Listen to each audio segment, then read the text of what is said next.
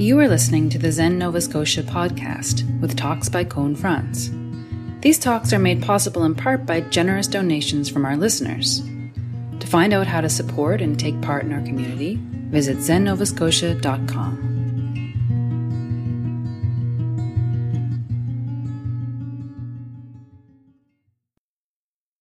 A couple days ago, a picture went by on Facebook that I've seen a number of times, or I've seen variations on this a number of times. It was very cute. It was a young woman, and she was wearing kind of kooky sunglasses, and she had kind of fun clothes on. I can't, and she's jumping in the air, and under it said, "Do what makes you happy."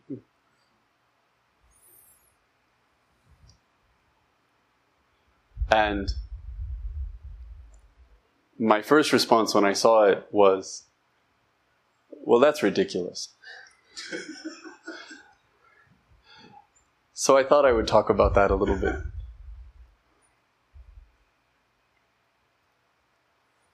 There's a frame, I think, around, well, I'll start with Buddhism, that we sometimes see in Buddhism that suggests that Buddhism is about happiness. Right? We hear that the Buddhism is the art of happiness, or that what's really being discovered through Buddhist practice is some kind of true happiness.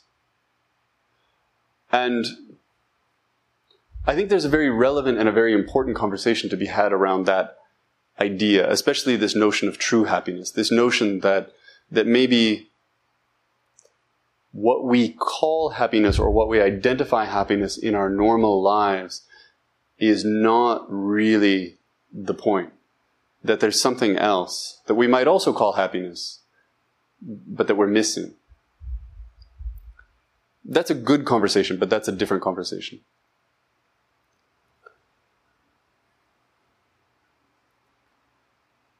In the culture at large as well, we're told that happiness is really everything. And we talk about this in terms of relationships, and when we talk about our children, we say, well, I don't care if my kid goes to college, I just want her to be happy. Mm-hmm. Or we say to the person we love, we say, well, whatever makes you happy. And that feels like a very meaningful aspiration.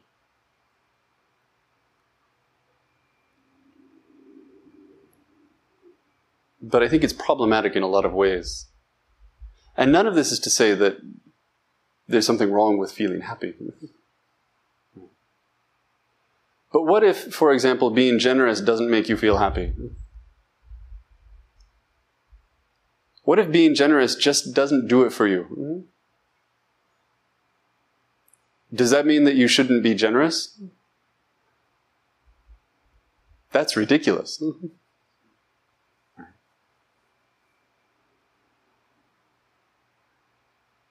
There is no evidence for me in my life, in 25 years of doing this practice, to suggest that this practice is aiming at happiness. Not to say that it's aiming at the opposite of happiness, but that the experience of this practice is often something like the opposite of happiness. You can feel exposed. You can feel raw.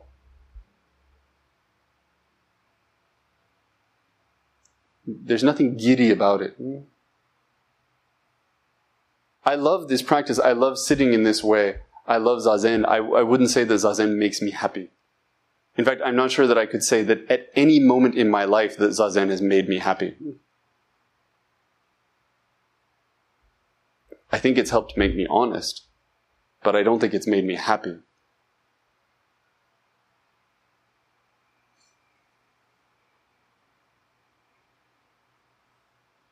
When we use any measurement for our lives, any metric, our lives become very, very small.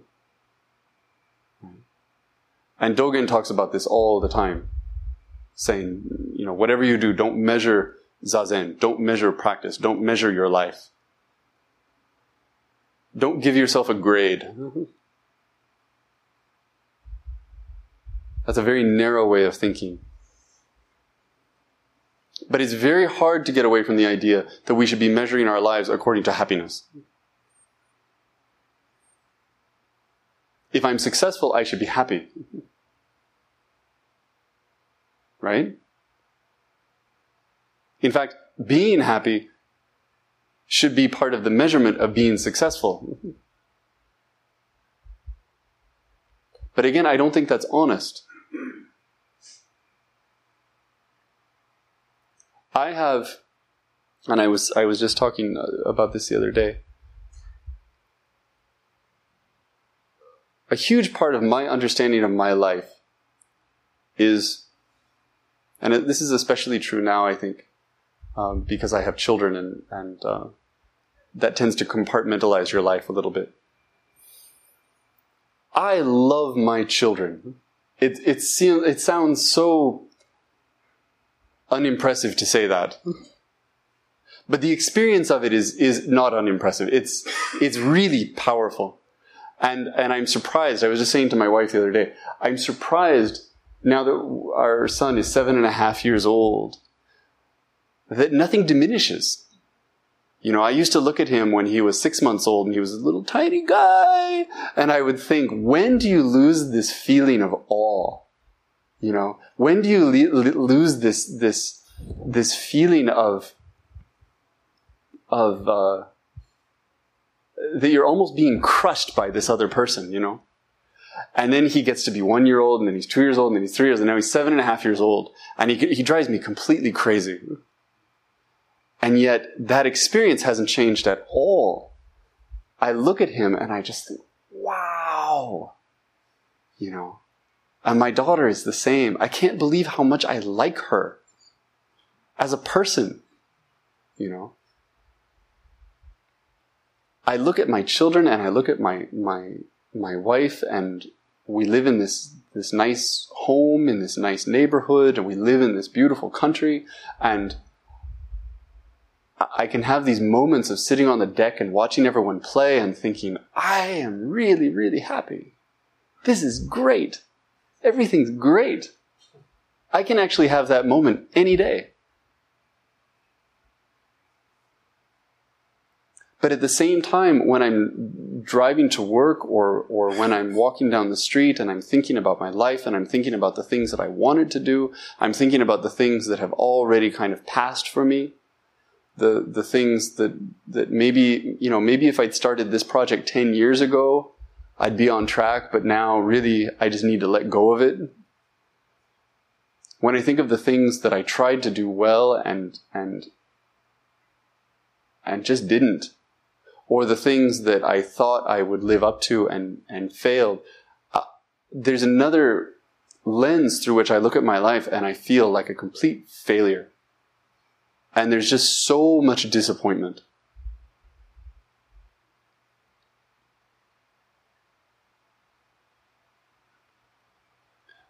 But what I want to say about this is that that's life. Both of these things coexist. I don't have to choose one. We think we have to choose one. We think that we have to have a story about our lives. And so when we're asked, you know, what's your assessment of your life at the end? We either have to say, oh, I'm a failure, or we have to say, oh, it was great. But that's dishonest. I can see how it's going. And at the end, the assessment will be, it was great, and I really feel like I screwed it up. You know? I had so much joy and I had so much regret. And neither one has to cancel the other one out. They can't. That isn't how it works. And so this happiness, it's there. But if I insist on that, I miss the complexity of my life. And if I get mired in what feels like the complexity of my life, then I miss the fact that I'm also happy.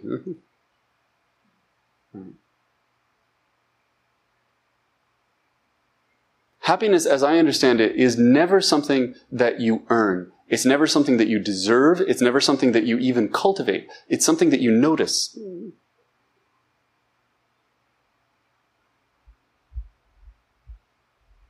Happiness is just there. You can get better at noticing it.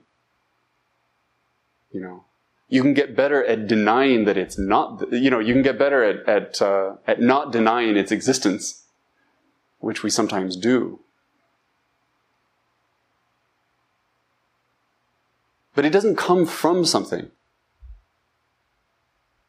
In the same way that fear doesn't come from something, and anger doesn't come from something, and sadness doesn't come from something. It's part of being a three-dimensional being. That you are at all times holding all of these things. And you can choose to zero in on any one of them.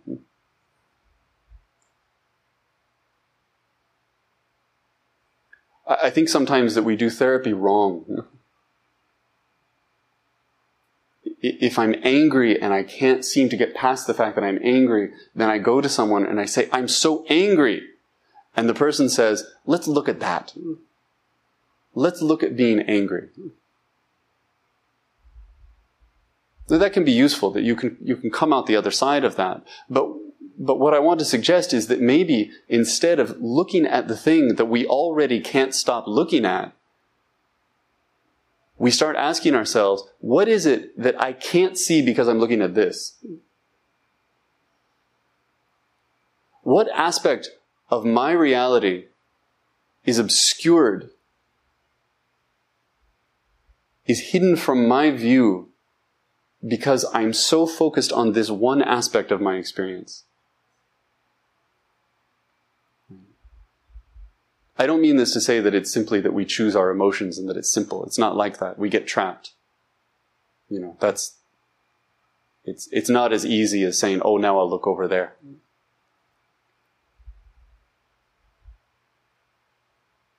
But I think it's critical if we start to adopt this view, to start to make it a habit of reminding ourselves that when we are feeling trapped in this, if we're feeling sad and we just can't seem to see beyond sad, to remind ourselves, at least intellectually, that this is not all that's going on. It's impossible. It's impossible that I'm only sad. It's impossible that I'm only angry. Just like it's impossible that I'm only happy in that magical moment when everything is perfect.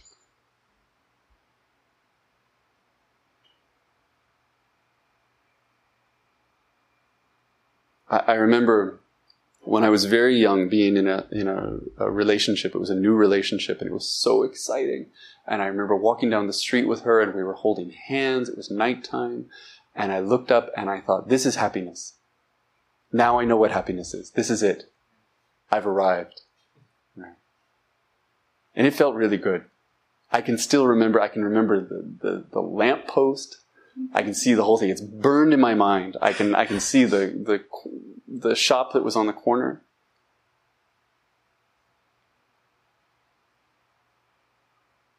But then as soon as I didn't feel that way, what I determined was that things were failing.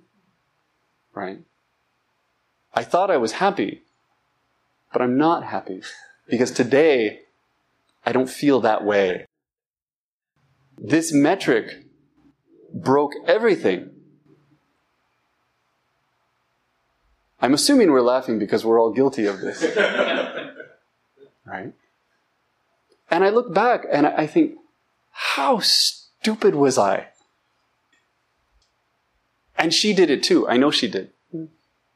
Right? Because we had this beautiful moment in the beginning where we were floating all the time. Right? And as soon as it wasn't like that, it was broken. We couldn't move into something that was more complicated than delirium.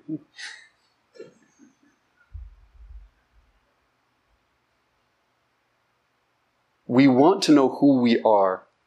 And we do this not just with happiness, but with sadness and with anger. Right?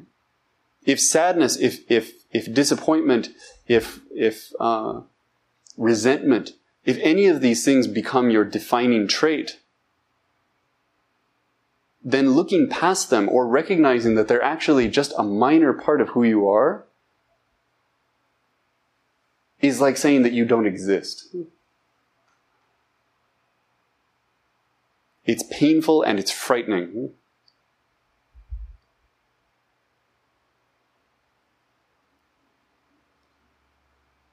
But we have to do it. If we're honest people, we have to do it.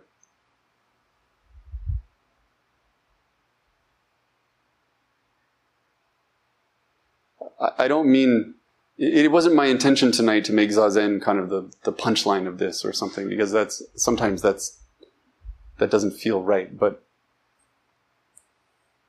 it's reasonable to point out that when we sit in this way, if we're really just doing this one thing, and if we're really open as we do it, then I think we see this fairly clearly. We recognize the multitudes. We recognize, not just emotionally, that we are many things at once, but that psychologically we are many things at once. Right? And I've talked about this a number of times. There are the parts of your personality that you want to show and that you want to hold up as being you and that you want to keep very close to the surface. And there are other parts of your personality that you would rather not have bubbled to the top. It would be better for you if maybe no one saw those. And it might be really nice, actually, if you didn't see those.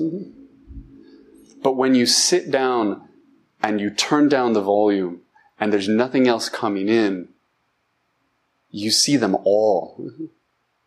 And you see that your impulse to help the person who lives next door to you lives right next door to the part of you that has an impulse to hurt someone. And then you stand up and you go about your life, and hopefully you choose to act on one over the other. But they're both there.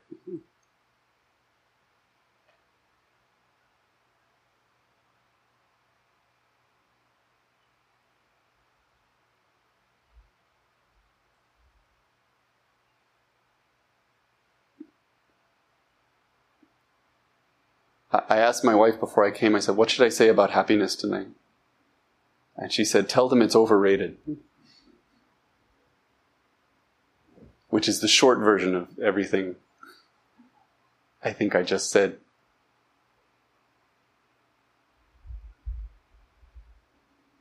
But as we move forward, not just in this room, but in any room, I encourage you, I invite you to notice when you're using that metric, that particular one, because it's kind of insidious. When you're using happiness as the way to measure your life or to measure your success, or as a way of forecasting your day, right? So if you're happy, you'll think, well, today's going to be a good day. And then you behave in the way that someone would if today were going to be a good day. And then you follow through on that and the day turns out to be a pretty decent day. Right? And then the next day you don't feel happy and you say, well, you know what? Today's kind of a bust. And the day just ends up exactly the way that you thought it would. I invite you to look past that. And when you ask yourself, am I happy right now? Maybe just kind of respond to yourself, who cares? What am I doing? What am I doing and for whom?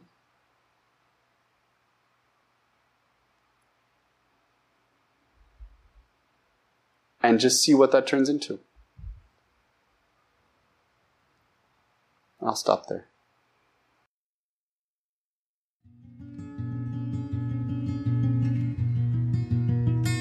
For more information about Zen, our practice, and how you can support and take part in our community, please visit zennovascotia.com.